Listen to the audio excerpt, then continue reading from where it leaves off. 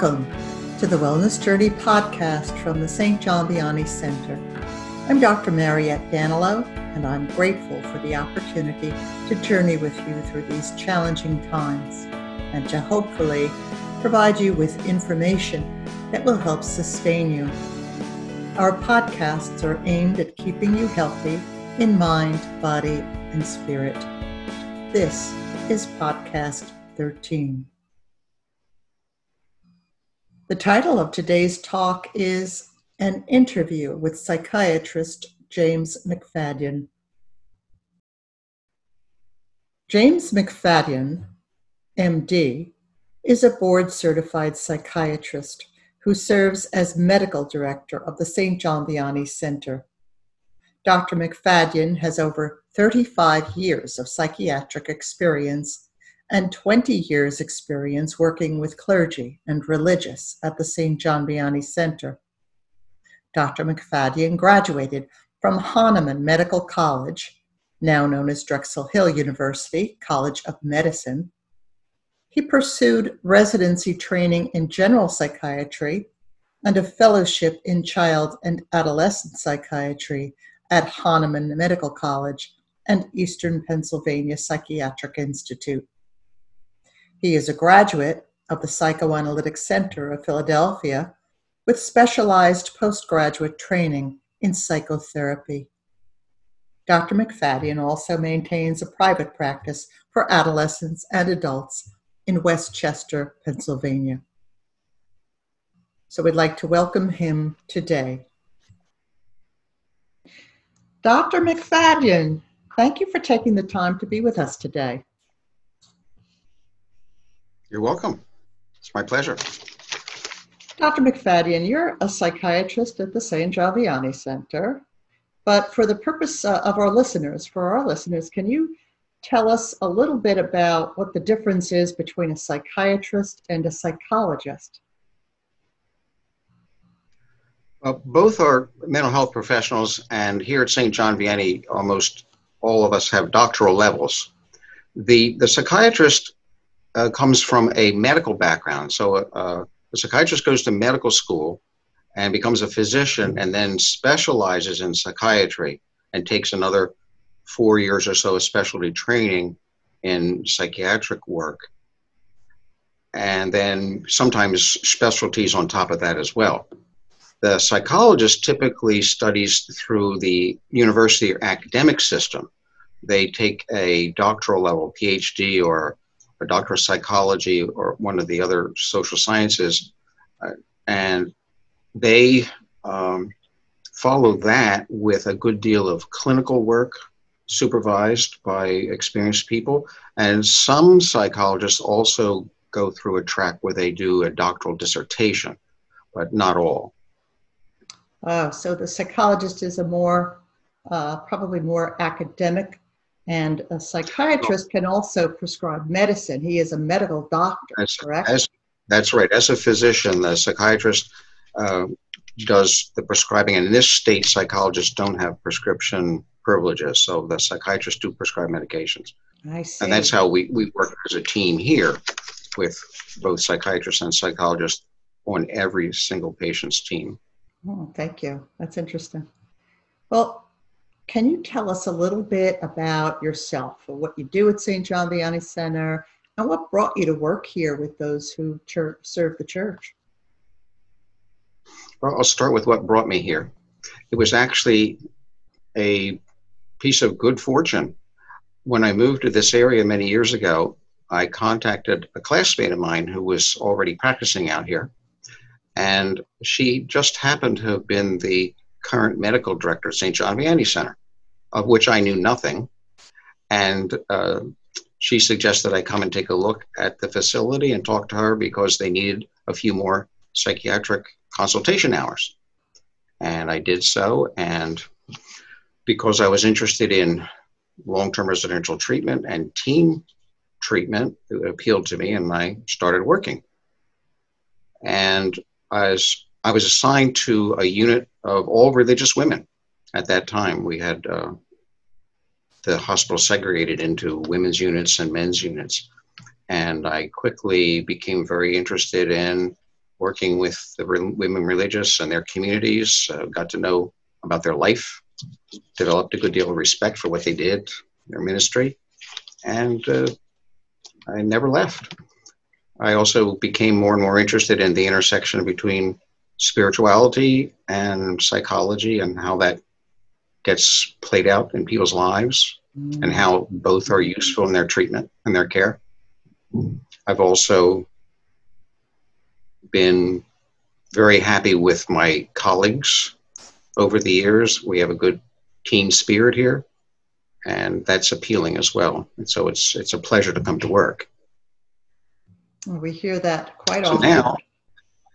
now I'm a member of the treatment team. There are two psychiatrists here, so one of us is on each team, and we do initial assessments along with the psychologists and others. We make diagnoses, we prescribe medication when it's necessary, and then we do treatment, and also we have some group assignments. The other fellow and I, Brett and I, both do some group work and are part of case management, case conceptualization all the way through.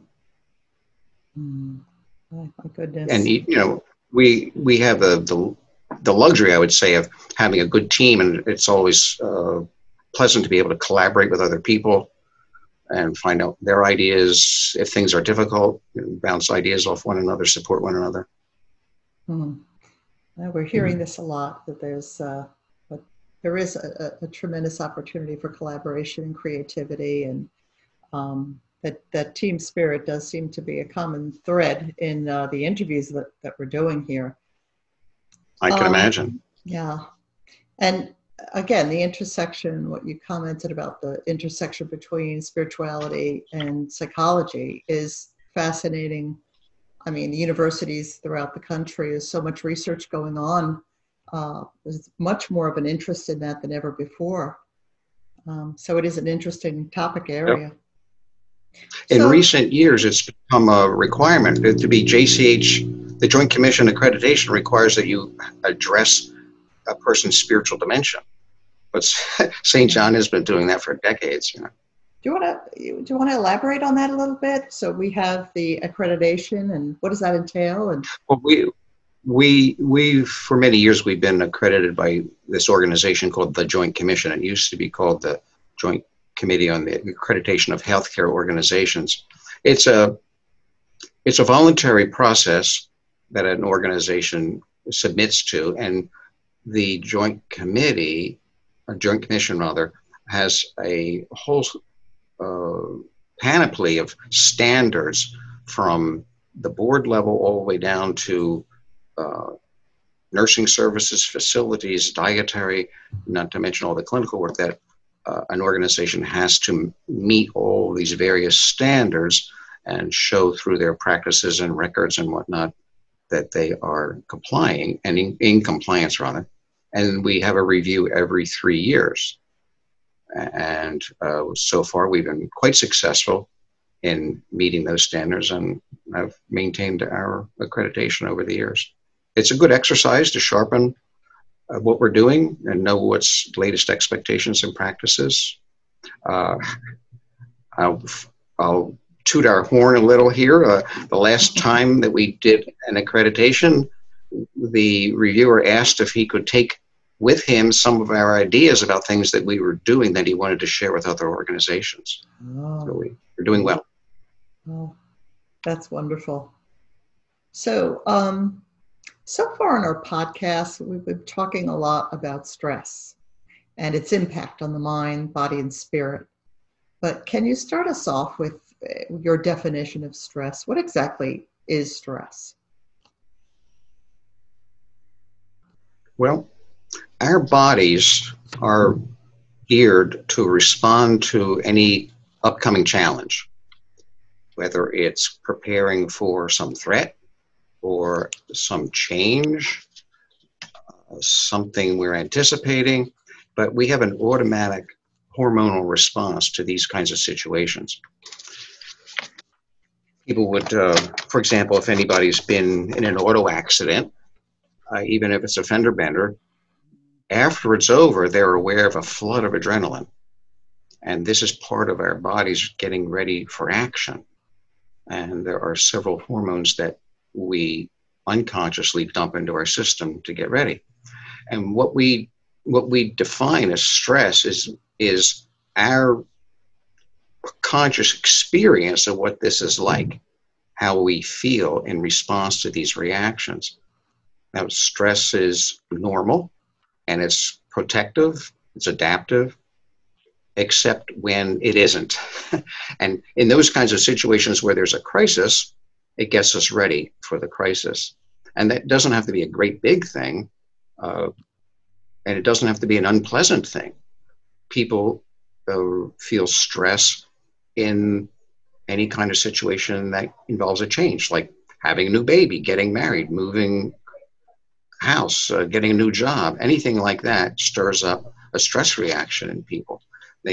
That's far less prominent than what you feel in a dangerous situation, but it's there. And now we're feeling a lot of stress because we're all feeling uncertainty, change, doubt, fears and whatnot about the pandemic. So we're in now a chronic state of stress that can be debilitating because it's subtle, it's going on all the time, and it wears us down unless we can name it and work with it. Mm-hmm. And it's working behind the scenes all the time. Yes, I know that this is where your work comes in, where we're looking at our own lens, our own filter, and our own interpretation of events, and that can help us mediate stress. And I think this is what psychiatrists and psychologists do in therapy, is to sort of help that organize that filter or get it to be clearer and centered better, a little bit better. And how would someone know if they had too much stress, or how would they know if they were overwhelmed or in need of assistance? Well, it would be a matter of the intensity and the duration of what they're experiencing. If someone felt chronically on edge or chronically worried, tired, overextended, irritable, those are all common signs of people being under a lot of stress. And in the common parlance, people say, "I'm so stressed." What they're referring to these kinds of experiences and feelings. But currently in our situation, there are a lot of people feeling overextended and overstressed. So I would say to pay attention to how you're feeling and also how you're coping and how you're behaving. All those things will indicate if you're handling stress well or not. It can't be avoided, but it has to be managed and acknowledged. You can't not have it. But there are healthy and unhealthy ways to respond to it once it's there. So anything that's over is a danger. Overwhelmed, overextended, but also oversleeping, overeating, overconsumption of alcohol, over television, over news, over. That's always a danger sign, because people are trying to find something to help themselves calm down, whether wittingly or unwittingly. They're looking for things to try to get calm and feel more safe. That makes sense. So any kind of indulgence or obvious behavior change along with those personal feelings would be indications that there's too much stress going on. Right. And to your point about chronic stress, this pandemic has been going on for months, and we're probably going to be living with this for a little bit longer. And so that's part of the stress of it. Yes. Right. And all of the unknowns. And of course, we know that uncertainty breeds anxiety, but what I imagine that there would be a great deal of mental health fallout as we're moving along. What are you seeing right now, and what do you believe are the current challenges with the COVID-19 pandemic? There is a lot of mental health fallout. You alluded to this briefly earlier. Each person responds to the situation in a couple of different ways, as I think of it. We all respond in our built-in way because we're facing stress, so we can't avoid that. And on top of that, we each have our unique interpretation of what the situation means. And that can be the source of a lot of problems, that individual interpretation. So if someone interprets it in a way that increases their fear or their uneasiness, if someone interprets it in a way where they end up feeling like a failure, or if someone is absolutely required to be working in order to maintain their self-esteem and they're suddenly unable to do so, that can be undermining and end up depressing or upsetting them in some way because they're not able to get their usual source of gratification and self-esteem. That in addition, people who have pre-existing conditions are much more at risk in this kind of situation too, because we're adding unknowns, stress, fears on top of maybe anxiety, depression, substance use problems, and those folks are at high risk for relapse problems. Add in isolation, decreased availability of services, decreased availability of other support people because they're under a quarantine or alone and at home also. It's a highly charged environment leading to these reactions and to a relapse risk. Sure. So we're seeing some relapses that are directly COVID related. I mean, just literally within St. John, but not as many as are going on out in the community. But we've certainly had some people come for assessment and even for treatment that were COVID-related relapses, intense anxiety, relapses of substance problems, depression, right? When life was turned upside down. Sure, and I'm sure they're within that. Well, that's the perfect storm, isn't it? The isolation coupled with everything you just mentioned, and I think that that's where psychologists really can do a good job in helping patients put things into perspective and center them and help them interpret events in a more positive and realistic way. So I think that therein holds the value of therapy. Anyway, well, it helps to make it less personalized. Yes, and that decreases some of the anxiety and depression that someone might feel if it's not their problem only or all about them or their shortcoming and whatnot. Absolutely. Right. And I'm sure you see people who are triggered, that this has triggered other things, trauma in the past or some event from the past that's being triggered, and that would probably exacerbate their reaction. But I wanted to go on and yes, it does. I wanted to go on and talk a little bit about anxiety because, I mean, I think everyone kind of knows when they have symptoms of anxiety, or we know and we don't, and yet we don't know. What exactly is anxiety and how can we recognize it? Anxiety is an overreaction. It comes in various guises. It can be both physical and psychological, emotional. But the hallmark is it's a much stronger reaction to a situation than would be typically expected or warranted. Everybody has anxious and fearful reactions to literally anxious and fearful situations, and we consider that to be, expectable, normal.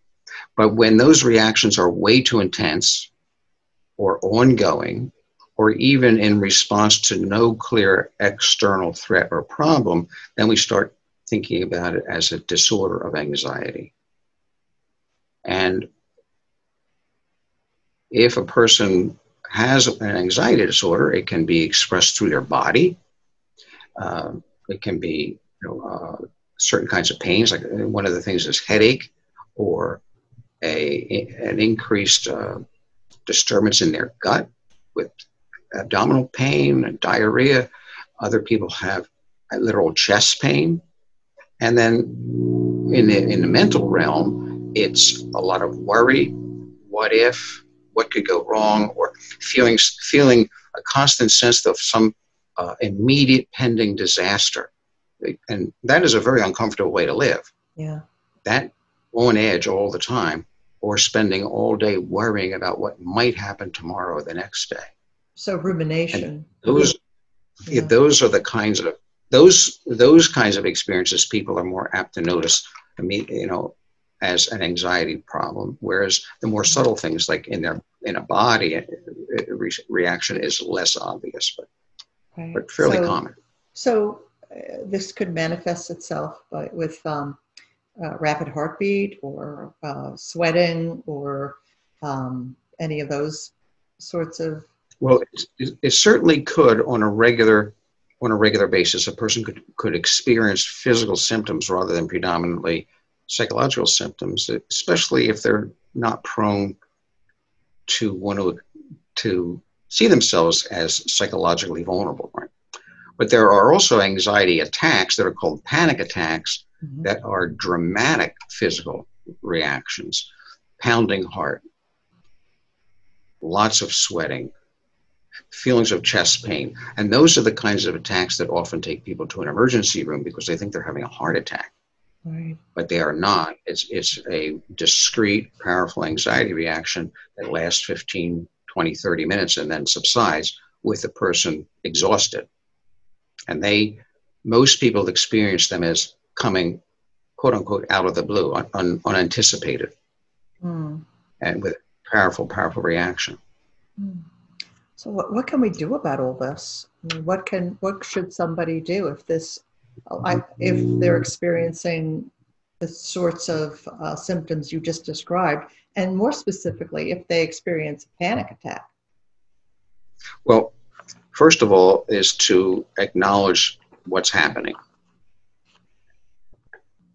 If someone goes to their primary care physician, to be open to the idea that this may be psychological. Not everything is physically based. And if a person can acknowledge it, there is very, very effective treatment available for these disorders. There's very effective psychotherapy treatment, and there's also medication treatment that can accompany the psychotherapy to make it more effective. That includes panic disorders and the regular, what we call generalized anxiety disorder, the worry and living under constant fear all the time. They can definitely be treated. Now, it's also helpful to do some lifestyle changes, like avoid stimulants like caffeine, especially later in the day, regular healthy diet, regular sleep patterns, avoidance of illicit substances, absolutely, minimum use of alcohol. Exercise is a terrific anti-anxiety medication. So regular, it doesn't have to be highly vigorous either, but people walking and moving, yoga, tai chi, almost anything that engages a person's body is helpful for both anxiety and stress. So there are things that people can do for themselves for certain. Terrific. Well, I have a friend who, she had a couple of panic attacks, and she said it was so scary. She said, I felt like I was going crazy. Am I crazy? How common is this, and how treatable? I mean, from what you're telling me now, it is highly treatable.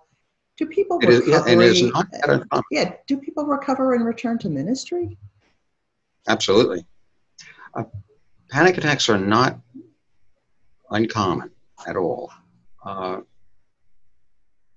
I can think of a number of priests we've treated that had panic attacks as part of the liturgy or before a homily. We're having a panic attack in the sacristy before a liturgy. That could be quite disruptive, as you can imagine, but those situations are definitely treatable, and those folks almost always return to ministry. They're able to get effective treatment. Sometimes medication is helpful in helping prevent. And a lot of times a person is able to think of some and understand some things about themselves and their own psychology that contribute to the tendency to have those attacks. And with that understanding, they gain a lot of confidence, and that helps them not feel so afraid and vulnerable of the attack. And we also teach them what to do if they get an attack so that they don't feel like a deer in the headlights. But knowing more about themselves and having effective treatment makes them far less vulnerable for the attacks to continue. And panic attacks are not always just freestanding. They can be embedded in other kinds of problems. Like people with depression can have panic attacks. People with other kinds of anxiety disorders have panic attacks. So if we treat that and they understand that better, then their vulnerability to the panic attacks improves. And yes, they do go back to ministry. That is not a condition that generally prevents someone from returning to ministry. Mm-hmm. Thank you.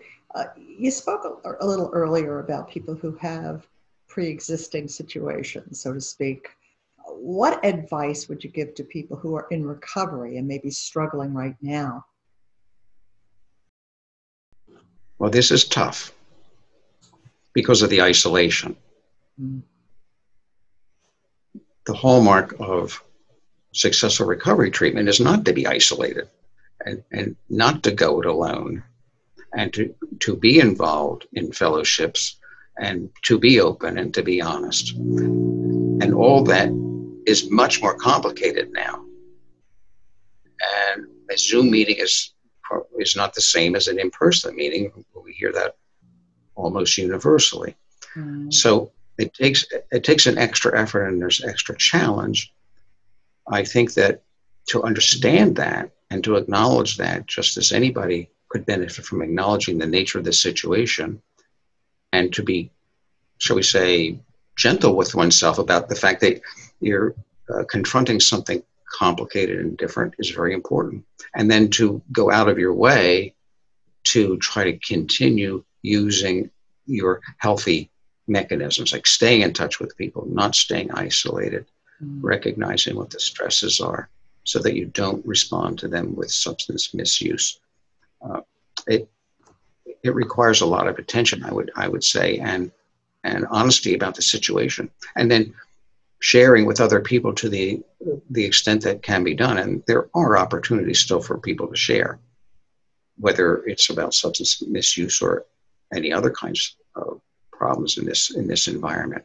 We have to arrange them and make time for them, but it can be done. But there is a definite increase in relapse rates going on all over the country right now. Oh my goodness. Thank you. Yeah. We've been talking. Go ahead, Doctor. I might add one other thing.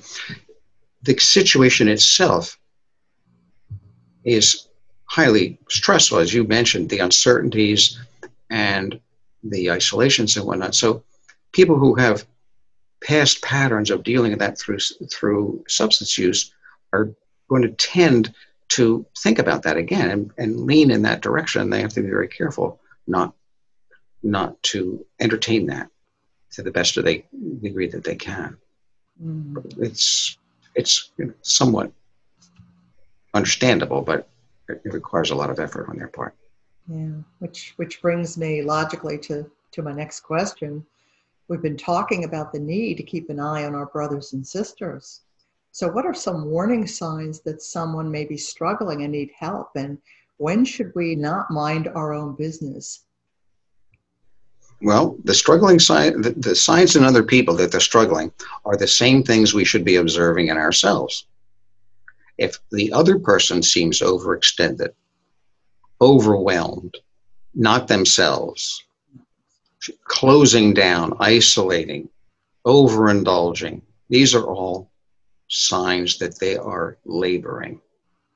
And it never hurts, actually, to ask someone how they're doing. We're afraid it will make things worse or alienate them. just like the age-old, I shouldn't ask anybody if they're self-hurtful or suicidal because it'll make them suicidal. It doesn't. People appreciate our interest. There are more effective ways to do it and less effective ways to do it. I would suggest, for example, that if we were going to talk to someone else about them, to say it from the perspective of, I have been feeling, or I have been noticing such and such in my life, and I notice that you seem to be struggling too.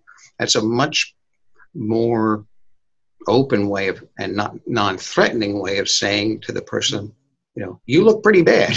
That doesn't go as well as, I'm concerned about you. And, we've all been struggling. How are you doing? I think it's absolutely worthwhile to do that, because that may be what the person needs to just get going and starting to talk about what they're feeling. And they may be immensely relieved that they're not all by themselves. They're not the only one. Because that's often what people feel. I'm the only one going through this. I'm the only one feeling this way, whether it's pandemic or anything else. Yeah. So we've talked about this on the former podcast too, this feeling of, creating this non-judgmental open space, being a trusting person. And at one point or another, all of us in our lives is a healer and needs healing. So you're going to be, to approach someone from a place of understanding that, yes, I've been there too, and not as, I'm the doctor, you're the patient. I think that helps people. Would you agree with that? Is that something that you would agree with? Absolutely. In fact, one of the elements of St. John Vianney Center residential that we hear over and over and over when people are leaving is, it was so healing to be with other people who accepted me, acknowledged their problems. We could talk openly with one another. And these are not the clinical staff they're talking about. These are their fellow peers, the other residents. And that was a huge healing experience, to be with people with whom they could share and be honest in a mutual way. It's amazingly powerful. Yes, and that and it doesn't have to be in a residential treatment setting to happen. No. Yeah. That's right. That maintaining that human dignity that we all have. Yeah. So that's been very interesting. You've been really helpful. Are there any other words of wisdom you can give our listeners? What would you most want people to know and understand about anything, about our work, about your work, about St. John Vianney? What would you like them to know? Well, we've talked about most of these thoughts already, but as far as final thoughts, I think that it is always helpful, certainly in the midst of a pandemic, but always, for us to be mindful, and that is, what's going on inside me, what's going on around me, how am I responding to what's going on inside me and around me, to be accepting of that, non-judgmental. It's really helpful to not be judgmental with ourselves to the best that we can. So this is where I am, this is what's happening, this is how I'm responding, that's okay. That's just how I'm thinking and feeling right now. And then to go from there, if we can start with that accepting stance with ourselves, which would probably take more easily with another person, but if we can do that for ourselves as well, it's a good starting point to then deal with things like, well, gee, I'm in a situation in a pandemic that we've never been through before. No wonder I'm kind of concerned. No wonder I'm scared. No wonder I'm stressed out. Now, what am I going to do about it? And when you start from that basis, it's much easier to think reasonably and come up with good solutions for how to take care of yourself, as well as to take care of other people. Yes. And then finally, I think never, ever underestimate the value of connecting with other people and using the supports that we all have in our lives. Yes, these are things to live healthfully. There are also things that we do here in other ways within the treatment program. But I think we can apply them universally. right. So I hear you saying the value of self-compassion and self-care, being intentional about our self-care, and relationships, reaching out, being intentional about staying connected with others. And really, no one is without some degree of fear during this pandemic. And to be able to, we are in the same boat, so to speak. But there are ways of getting through this, navigating in a more positive way. And I always tell people, so many people I speak to are dreading what's not going to happen, and what and I always say, if we can anticipate something dreadful, why can't we anticipate something wonderful might happen, some new discovery, and so very wonderful things can happen. And I think we're people of hope, and we need to remember that and keep that in balance. But Absolutely. You've been so helpful today. Go ahead. I was thinking, as you were saying, that not only we can take comfort in this too will pass, because it will, we just don't know when. Yes. But in the meantime, as you mentioned, we can focus on a vision of something for the future that maybe we would like to improve on what we had been doing, and to focus not only on what we're missing, but also people are using their ingenuity to come up with something new and life-giving given the current situation. And sometimes people are finding that they really like that they've come up with some things that are beneficial that they're going to continue to use in their life going forward. So there is, you don't have to, it all depends on how you define it. Makes a big difference. Yeah, we call it our lens, but thank you. Those are such wise words, Dr. Macfadyen. Thank you so much for being with us today. We've learned so much. We will certainly keep you in our prayers as you continue this very good work. Please keep us in your prayers. Absolutely, and thank you. It was a pleasure talking with you. Thank you, Doctor. Bye-bye now. Bye. You've been listening to the Wellness Journey podcast from the St. John Vianney Center. I hope today's interview with psychiatrist Dr. James Macfadyen helped you learn more about our work. You can find all our podcasts and get additional information and resources for clergy and religious by visiting our website at sjvcenter.org. Remember, we're companions on the journey to stay healthy in mind, body, and spirit. We are the St. John Vianney Center, and our mission is you.